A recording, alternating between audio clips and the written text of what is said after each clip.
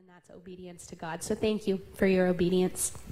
Today, we are concluding a 4-part series called Change Your World. We're looking at an incredible story about an ordinary guy from the Old Testament named Nehemiah. And we've been doing this for the last 3 weeks. Pastor Troy has brought us 3 different parts to this, and I'll be privileged to bring you the 4th part today. And today I want you to know, before we begin, that I believe with all my heart that you, for whatever reason you're here today, and however often you come, and wherever you're hearing this message from this morning, you were not created by accident. It was God's providence and goodness, the reason that you were born. He knew exactly what he was doing when he made you. He formed you. He gave you gifts and passions and desires, and he gave you those things to do something that will make an eternal difference in this world. And today, I believe the Spirit of God will speak to many of you, to stir you, to shake you, to move you, to inspire you to change the world for the glory of God. And so with that in mind, let me bring you up to speed about Nehemiah in case you missed anything, and so we all have a refresher. Nehemiah, as I said, was an ordinary guy from the Old Testament.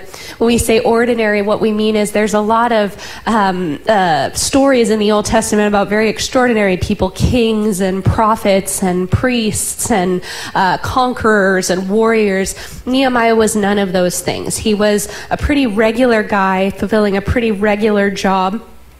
He was serving the king Artaxerxes of Persia in a role known as cupbearer. We've talked about that. He was like a consultant, a servant to the king. One of his main jobs was to drink from the cup every time the king was going to drink from the cup. And then it was like if he died, the king was like, better not, So that was his job. That was part of his job. Thankfully, he was still here. So it looks like the cups were pretty good up to that point. And then he had heard from his brother. Nehemiah was an Israelite, one of God's chosen people. And he was living in this land of Persia. But he had heard from his brother about the plight of the people. We heard earlier that in the year 587 BC, there was an evil king named Nebuchadnezzar, and he and the Babylonians came in and they destroyed Judah. They crushed Solomon's temple, they burned the gates, and they left the city in ruin. And thousands of Jewish people were taken into captivity. And decades passed and no one had rebuilt this wall. And then one day Nehemiah's brother showed up in Persia and told him about his people, and Nehemiah's heart just sank. He was broken because the people of God were vulnerable. They had no leadership and no direction. And so Nehemiah started to seek the heart of God. And you'll see in the book of Nehemiah in the Old Testament that he prays all through the book. There are 12 different times recorded in Scripture that he prays and seeks God. And then he goes back before the king to ask permission to leave his job, which he was pretty good at because, again, they were both alive at this point. He was pretty good at his job, and he asked the king permission to travel back to his homeland to try to assess the situation, assemble some people to do what nobody else could. And he believed that God could use him to lead the people to rebuild the wall. And at first, when he got there, because he was given permission, things did not go well. But eventually they started to make progress. And what we learned last week is that as soon as we start to make spiritual progress, as the work goes down, the opposition always heats up. As the work goes down, the opposition always heats up. The moment you start creating movement on behalf of things that matter to God, the moment you start to kind of move the needle on God's mission for you, your spiritual enemy will show up to resist the very work that God put on your heart. And what I want you to know today is that if your enemy can't destroy you, he will distract you. He will do whatever it takes to get your gaze off of your mission, off of your calling, off of your purpose, and distract you from God's will for your life. And that's exactly what happened in this story. The wall started to go up, and the enemies, we talked about them, Sanballat, Tobiah, and a guy named Geshem showed up and tried to distract Nehemiah off of the job. Let's read in Nehemiah chapter 6, verses 1 and 2. You can read those off the screen today. It says, when the word came to Sanballat, Tobiah, Geshem the Arab, and the rest of our enemies that I had rebuilt the wall, and not a gap was left in it. So he was doing a good job, though up to that time I had not set the doors and the gates. Sanballat and Geshem sent me this message, come, let us meet together in one of the villages on the plain of Ono. But they were scheming to harm me. So what happened is Nehemiah got this message, and these enemies that were already enemies. In the story, we had already heard these people kind of coming against him and criticizing him. They said, Nehemiah, stop doing what you're doing. Stop doing the work. Stop building the wall. Meet us at one of the villages. Meet us at this particular place. Okay, so they called for a meeting. And some people might choose to meet with the enemy, right? Because they're maybe they feel intimidated, they feel an obligation. Have you ever felt an obligation to your enemy? Or maybe they would even have this kind of savior complex. This is an opportunity to convert my critics and expand my influence. The problem is, what we often think of as an opportunity, God calls a distraction. Now I'm going to say that again, because this is very, very, very important. What we often think is an opportunity, God calls a distraction. So what we think might be an opportunity to do something that God wants us to do, quite often can be a distraction from the enemy to take us and divert us off of the purpose, off of what we're supposed to be doing. So these enemies to Nehemiah, they said, please come meet with us. And, I want to put this into perspective for us. I would argue that there's never been an easier time to be distracted in the history of the world than today. Right? There are so many distractions. It has never been easier to be passionate about wasting your time. Right? We are working more than we ever have. Work weeks keep expanding and expanding, but the week doesn't get any bigger. We have more extracurricular activities than we ever have. There's more entertainment available to us than there ever has been, right? Netflix, anybody? Movies, all kinds of things, all kinds of activities and hobbies. Social media is constantly at our fingertips. If the devil can't destroy you, he'll get very excited simply distracting you.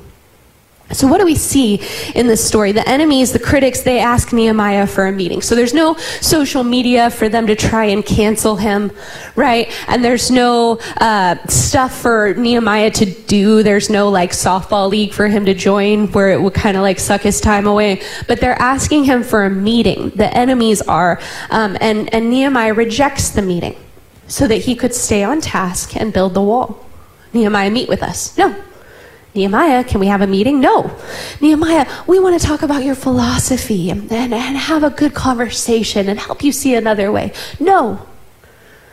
I submit to you that one of the most strategic skills you can develop in order to do what God has called you to do is the ability to say no to things that might distract you. No is one of your most important words. In fact, no is not just a word, it is an entire sentence. It is a whole statement. You can actually grow with your no's. You don't want to be distracted by things that take you out of God's perfect will. So someone say, how do you say no? When someone asks you, can we have a meeting? Can you do this? Can you do that? Do you want to go do this? How do you say no? I'm going to teach you 17 easy steps from A to Z. Here we go. The way you say no is like this. You say no. Try it. Just try it.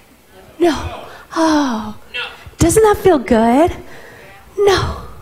Feels N-O. Okay, I'm going to show you one more time, right? If you feel like it's just too simple, Trent, you can add a little bit of pizzazz. You can try one of these. You can try a little. No. Give it the hand. Just see. No. Good. If you really want to get crazy, because I'm a mom, and so I've kind of made a hobby of figuring out how many ways I can say no, you can give it the little spin. You can do one of these. You can go, no. Right? Right, or this was one of my parents' favorites. I think it was from a TV show way back, but they'd be talking and normal, and we'd ask to do something, and my dad would go, hoo-ah, no. And it drove me crazy because it scared me, and then he said no. So We're going to do this. Here's what I want you to do. This is, I know, it's a hard skill. So we're going to learn it together, all right? So I'm going to ask you a question, and you're going to say no. Are you ready for this? Are we going to do it? No. Do you want to buy it? No. Are we going to go? No. Okay, try this. What do we want? No. When do we want it? No. There you go. You got it. You figured it out. Here's the deal. Don't say maybe when you mean no. Don't waste your time. Don't waste somebody else's time. This will set you free. No is a complete sentence. You don't even have to say no because Jesus said no. There'd be crowds of people, he'd say, yes, yes, yes, yes, I will heal you. Yes, I will heal you. Yes, I will preach to you. Yes, I will answer your questions. And then he would say, I'm done for the day. And he would walk away. He wasn't mean. He wasn't cruel. He was being wise. There were many times that he would say no to the crowds so he could say yes to his Father. There's actually magic in no. See, every time we say yes to something, we're actually saying no to something else. We trip ourselves up when we say yes to everything because we're never saying no out loud, but we're saying no to something. And usually it's something that we should be saying yes to. If Jesus had said yes to every single thing that every person wanted from him and every opportunity that came his way, he never would have accomplished his mission here on earth. If Pastor Troy said yes to every single thing that every person asked of him and every opportunity that came his way, he would get off track and he wouldn't be able to lead us well. And sometimes it's not the questions that people are asking us directly. I want you to think about the cultural expectations or social expectations. If you say yes to overtime at work, if you say yes to remodeling your kitchen, if you say yes to camping on the weekend, if you say yes to every birthday, graduation, housewarming, and gender reveal party you're invited to, when will you go to church? When will you pray? When will you sleep? And none of those things I just mentioned are bad. They're pretty cool. But each time we say yes to something, by default, we are saying no to something else. And so wisdom says that we must acknowledge what we're saying no to so we can decide if it's the right thing, if it's on mission. Saying yes to overtime is great. But are you saying no to being there for your family? Saying yes to updating and upgrading your home is wonderful. But are you saying no to wisdom or generosity or financial commitments that you've already made? Saying yes to camping is so much fun if you're not me, because I don't camp. But are you saying no to making sure that your family is at church? Because once in a while, that's cool. It's when it becomes a habit and we don't acknowledge it that it becomes a problem. Satan is using an opportunity, something that we enjoy, to distract us. The truth is, you cannot be available to everyone or everything all the time. If you are always available, you will eventually have nothing to give. And so we must, as wise stewards of the time that God has given us, be strategic about our no. We don't say no because we don't care. We say no because we really care about the things God has called us to do. Just because you could do something doesn't mean you should do something. 4 different times the enemy asks for a meeting. And 4 different times Nehemiah gives the exact same answer. No, I'm not going to do it. Let's talk, stop building. No, no, no, no, no. Then on the 5th time, scripture says this, Nehemiah chapter 6, verses 5 and 7. It says, then the 5th time, Sanballat sent his aide to me with the same message. And in his hands was an unsealed letter in which was written, it is reported among the nations, and Geshem says it is true, that you and the Jews are plotting to revolt, and therefore you are building the wall. Moreover, according to these reports, you are about to become their king, and have even been appointed prophets to make this proclamation about you in Jerusalem. There is a king in Judah. Now this report will get back to the king, so come, let us meet together. There's a rumor. People have been talking. Somebody said. Some of us have been thinking. Do you know what Pastor Troy says rumors are? Rumors are carried by haters, spread by fools, and believed by idiots. That is something you can write down. Rumors are carried by haters, spread by fools, and believed by idiots. Our pastor and fearless leader. So there's a rumor that Nehemiah and the Jews are planning to rebel, and that's why they're building the wall. There's a rumor. Listen, don't let the whispers of people distract you from the call of God. Don't let it happen. Don't let it pull you away. I hope you'll understand you will never do big things if you're distracted by small-minded people. We're never going to let the opinions of others take us away from the calling of God. There's a rumor. Here's some good advice. Don't worry about what people say about you. Worry what's true about you. Don't worry about what people say about you. Worry about what's true about you. Live a life that honors God, and don't let the critics or the haters knock you out of God's mission. The guy says, Nehemiah, there's a rumor that you want to be king. And Nehemiah says this in chapter 6, verse 8, I sent him this reply. Nothing like what you are saying is happening. You are just making it up in your head. There's no truth to any part of your story.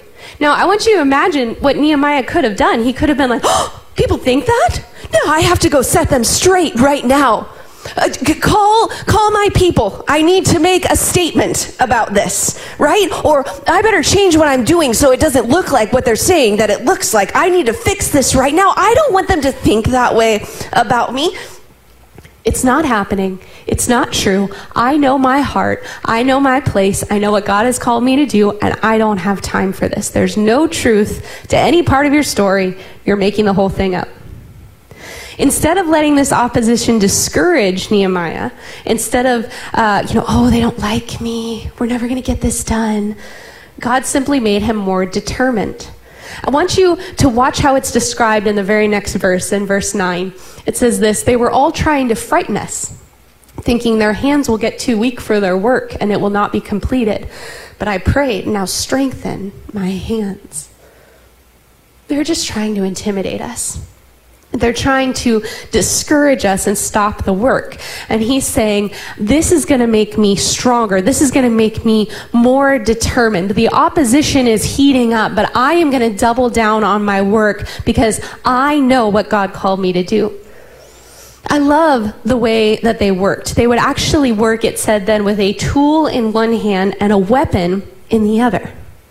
The opposition had built their faith. They knew that God was with them, and so they worked hard, and they protected themselves hard, and they threw themselves into this call of God. You are created for more. God gave you gifts to make a difference in the church and in the world, and the moment that you take a step of faith and you start to see some progress, you will experience resistance. But I declare that you will see the wall start to go up because God is going to bless what you're doing if you're doing what God told you to do. If you have a dream to be a foster parent, you will hit a wall. Either you'll hit a wall preventing you from becoming a foster parent, or after you do, you'll hit a wall convincing you that you never should have tried. If you have a dream to teach people about the Bible, you'll run into roadblock after roadblock. Your own uncertainty, other people's criticism, rejection. If you have a dream to start giving more to the ministry or to help other people, there will be unexpected bills, financial uncertainty, something to draw your attention away from generosity. For me personally, in this season, it's been writing. I've been a writer for a long, long time. But every single time over the years that I've started to devote time and energy to actually pursuing this career, I've hit a wall. There's been sudden tension in a relationship, and I feel like I have to invest in that person, or there's an emergency at work or at home, or there's another opportunity in my career. I see someone fail in that field, and I wonder if I can even do it, or I see somebody succeed, and I think, I couldn't do that. Most recently, I had kids. Not that Satan sent the kids. No, probably not. But all of a sudden, I started hearing this from so many people. You should definitely write someday when your kids are grown. And I bought it.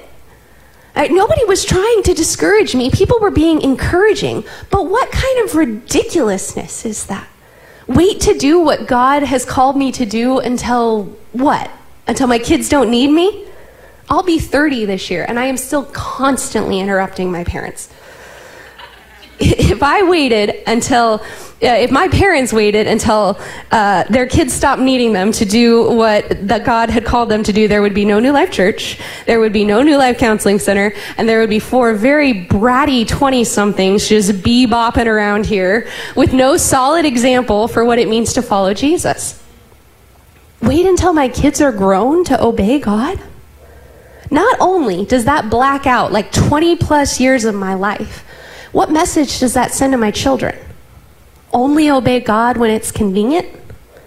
Or worse, you are an insurmountable obstacle to the will of God. Here's the awful truth. The enemy is really, really smart. And he's great at making his distraction look an awful lot like a great opportunity, like great wisdom. When God starts to use you, the enemy will do anything he can to derail your ministry and your life. Nehemiah 6:10 says this. One day I went to the house of Shemaiah, son of Delaiah, the son of Methabel, who was shut in his home. A lot of words here. He said, "Let us meet in the house of God inside the temple, and let us close the temple doors, because men are coming to kill you. By night they are coming to kill you." So there's this guy that is not saying, stop what you're doing, but he's saying this: Nehemiah, I'm your buddy. I've got some intel. Your enemies, they want to kill you. They've got a bounty on your head. So you and me, we should go into the temple of God and lock the doors, and we'll be safe from your enemies. And what's interesting about this, it was a big deal to go into the temple of God. Nehemiah actually had the authority to go into the temple. But if he did so for personal gain and not for the glory of God, he would have been abusing his power. He'd be sinning, and he would lose his credibility with the people. So what did he do? Well, it says in verses 11 and 12, "But I said, should a man like me run away, or should someone like me go into the temple to save his life? I will not go. I realized that God had not sent him, but he had prophesied against me because Tobiah and Sanballat had hired him." This guy was a traitor. They were hoping to intimidate Nehemiah and make him sin. And then they would be able to discredit him. So Nehemiah says, I'm not going to hide out. I'm not going to take special privileges. This isn't about me. It wasn't about me when we started, and it's not going to be about me now. So what happens? The enemies don't go away. I don't care how successful you are. Listen to me, this is important. The enemy is lying to you if he's telling you that at some point you will reach a level of success, a level of faith, a level of spiritual maturity where there will be no opposition. There is no gold level Christianity where you are no longer attacked. There is no point where you're just strong enough that you don't feel it anymore. The stronger you get, the stronger the opposition will be. So quit looking for that pie in the sky moment that you will no longer have any opposition in your life, because all you're doing is setting yourself up for failure. And I don't know who needed to hear that today, except for I know that I did. We're not going to reach a point where everything's okay because we earned it. Jesus said, in this world you will have trouble, but take heart, because I have overcome the world.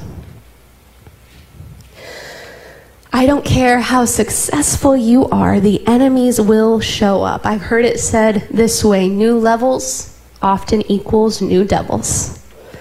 So get ready, because they're still coming. Sanballat, Tobiah, and Geshem, they continued to taunt him. They tried to discourage Nehemiah. They threatened his life, and they tried to distract him.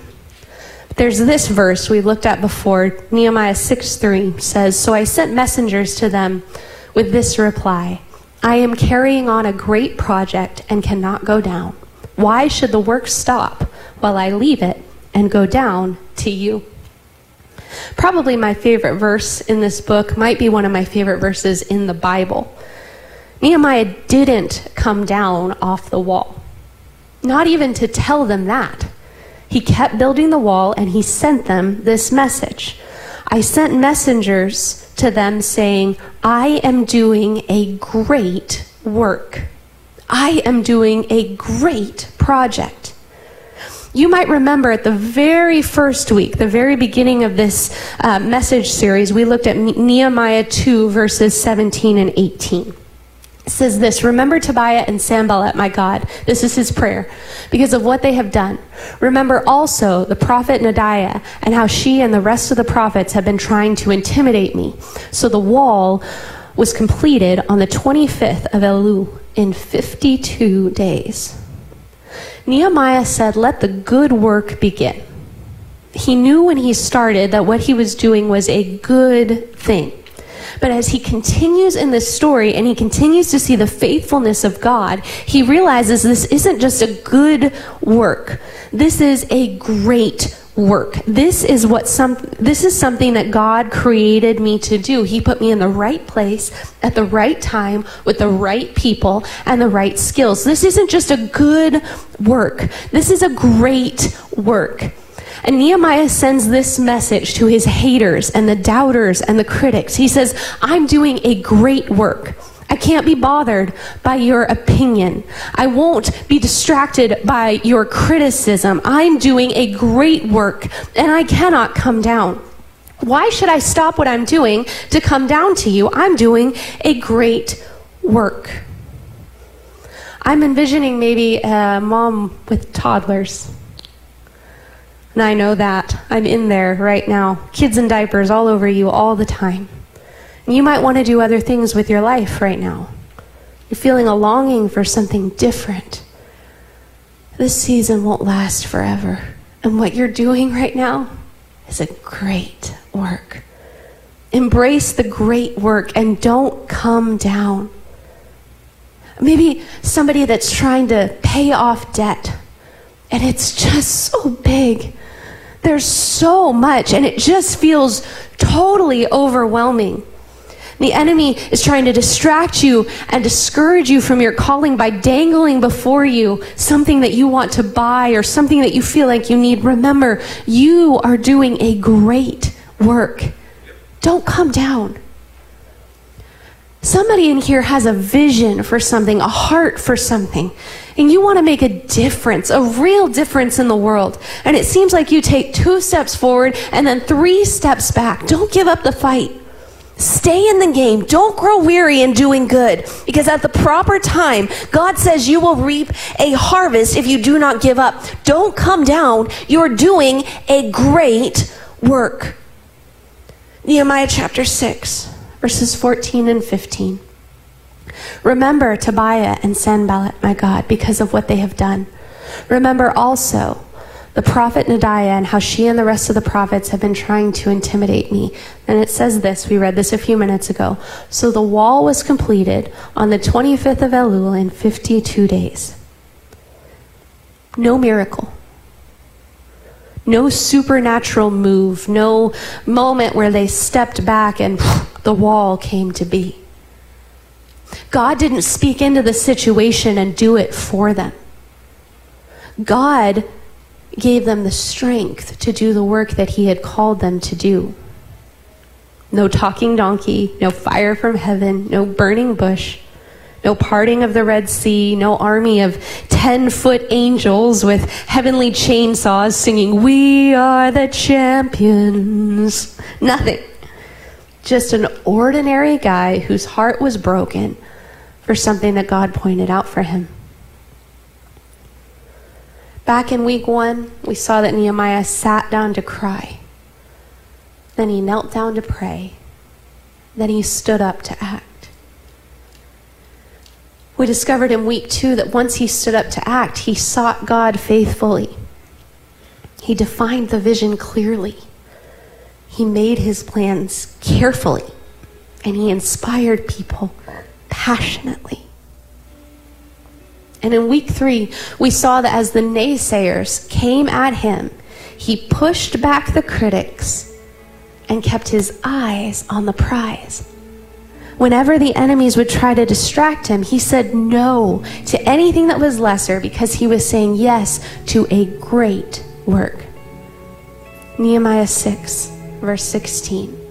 When all our enemies heard about this, all the surrounding nations were afraid and lost their self-confidence because they realized that this work had been done with the help of our God.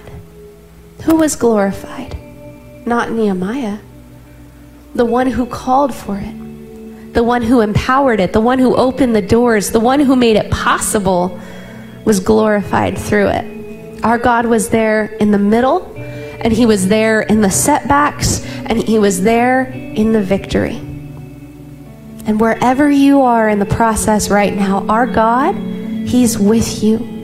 He will never leave you. He will never forsake you. He is empowering you. He's storing up within you. He's reinforcing his call in you, and no man can take that away. When your enemies come against you, God is still with you. Greater is the one who is in you than he who is in the world. Never, ever, ever come down from your calling. 4 weeks. 4 weeks of inspiration. 4 weeks of preparation. 4 weeks of motivation from God. All kinds of practical and spiritual advice on what to do when God gives you a calling in your heart. But you need to hear this today. You will never finish what you don't start. You will never accomplish what you don't set out to accomplish. God is a miracle working God, but he is also a holy God that calls for obedience. You will never ever finish what you don't start. Sit down and cry over what God is giving you a heart for. Kneel down and pray, and stand up and act. Let the good work, let the great work begin, and all for the glory of God. God, we ask that by the power of your Holy Spirit, you would equip us this morning, your people, your children, your church, to call us and to equip us for what you want to do. I believe the Spirit of God is speaking this morning to you. If you're here, you're a part of this. I believe he's speaking in a variety of ways, because there's a variety of ways that God works through the variety that is the people of the church. But I have a specific challenge for you today, church family. There are some of you that are not yet serving anywhere in church. You're a part of this family, the family of God. You're a part of his body.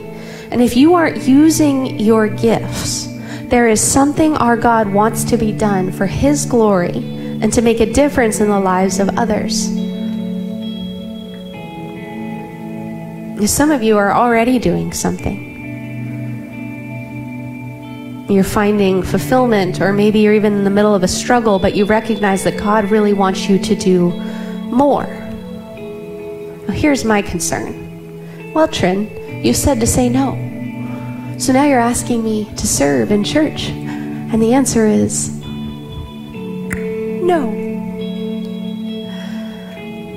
Look, here's a lot of the reasons that people say they're not serving in church. I'm just too busy. I'm not talented enough. This isn't something that I am passionate about.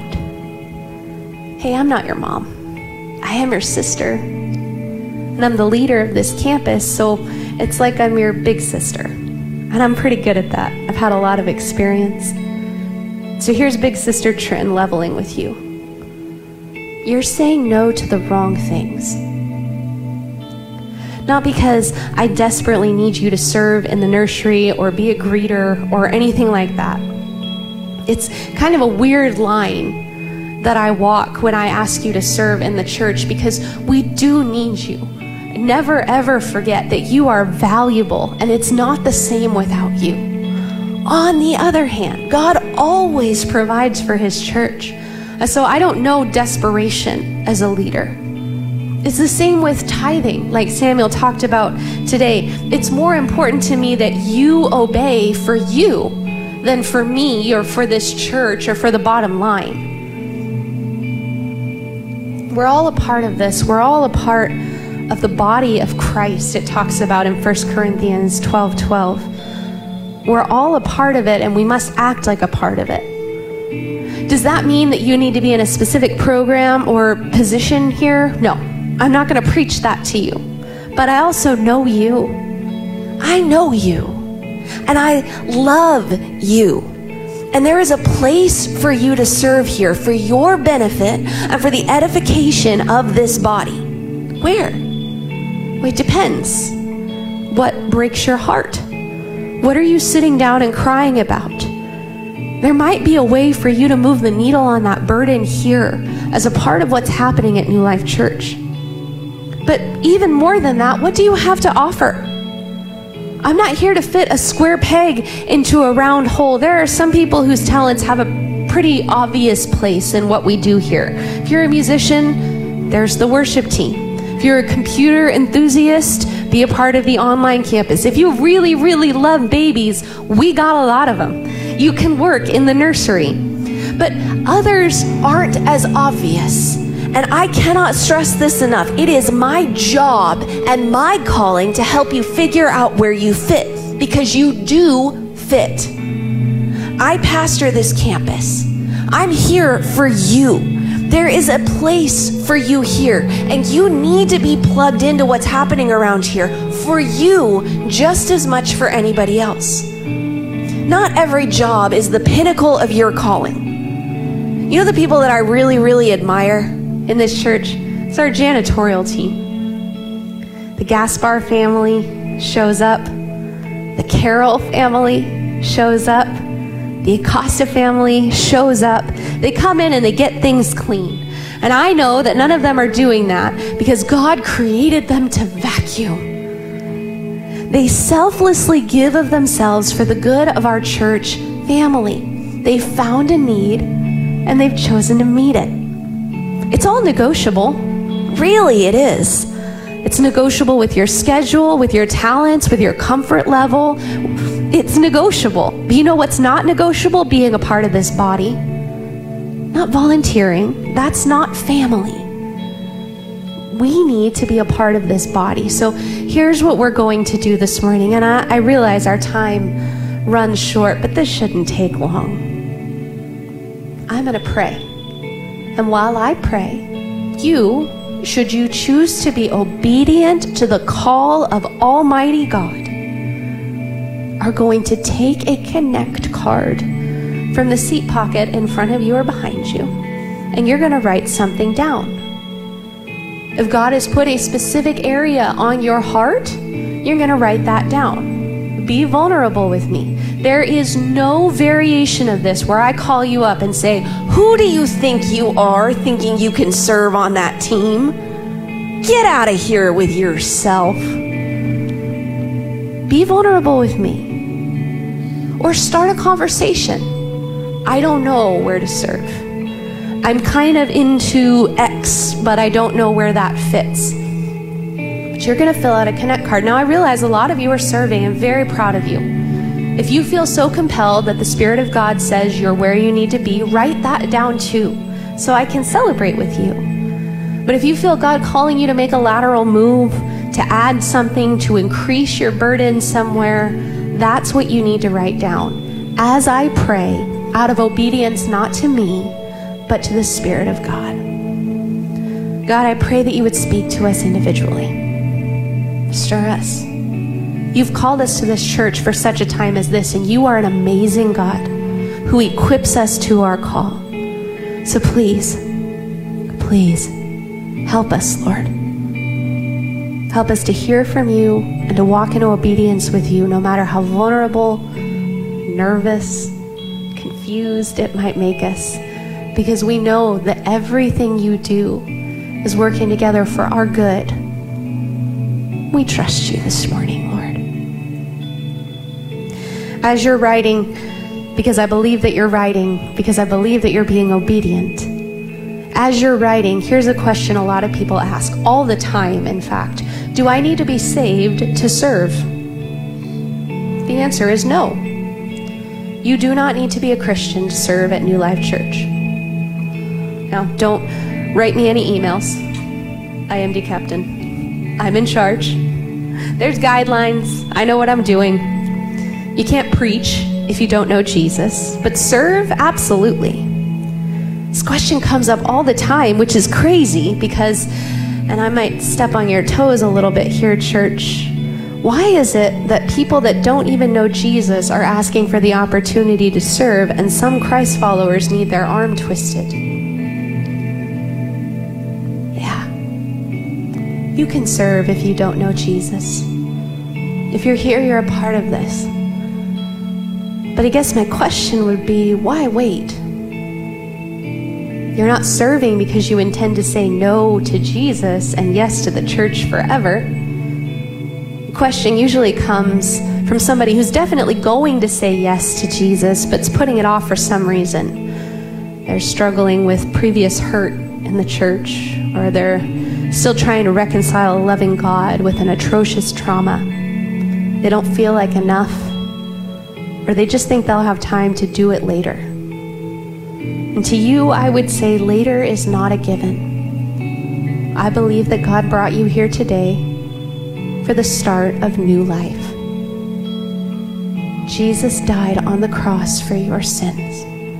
He was raised again so that we might spend an eternity with a loving God. And not just after death, but even now, that we might experience life and life abundant in Jesus Christ. You have been created for a purpose, and you will never fulfill that purpose without the power of the Holy Spirit that comes from saying yes to Jesus.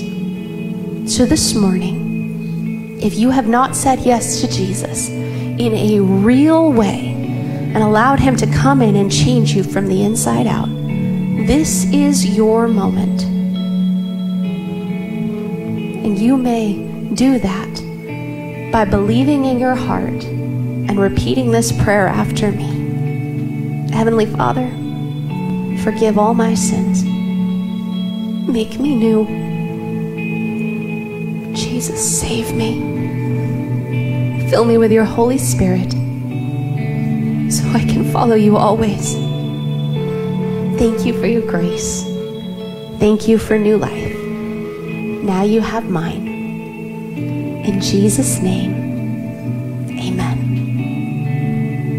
And if you prayed that prayer this morning and you meant it in your heart, then you are a new creation. The old has gone, the new has come, and welcome into your new life. You can put that on your Connect card as well. And those cards, Pastor Kyler is going to have some people collecting as you leave today. So I am asking you to follow these instructions, to leave that card with me today and start the conversation about how you can go deeper into being a part of the body of Christ. I'm proud of you. I'm proud to serve you, and I'm thankful for you. And I'm really looking forward to spending some time with you next Sunday at River Islands at 9 a.m. Don't forget to bring your favorite chair, and I'll see you there when we worship together. And in the meantime, I will be following up on every Connect card that's turned in today so that we can start a conversation and get you further into the will of God. I am so proud of you. I am here for you and available to you. So may God bless you so that in all things, at all times, having all that you need, you may abound in every good work. God bless you, church. You're dismissed.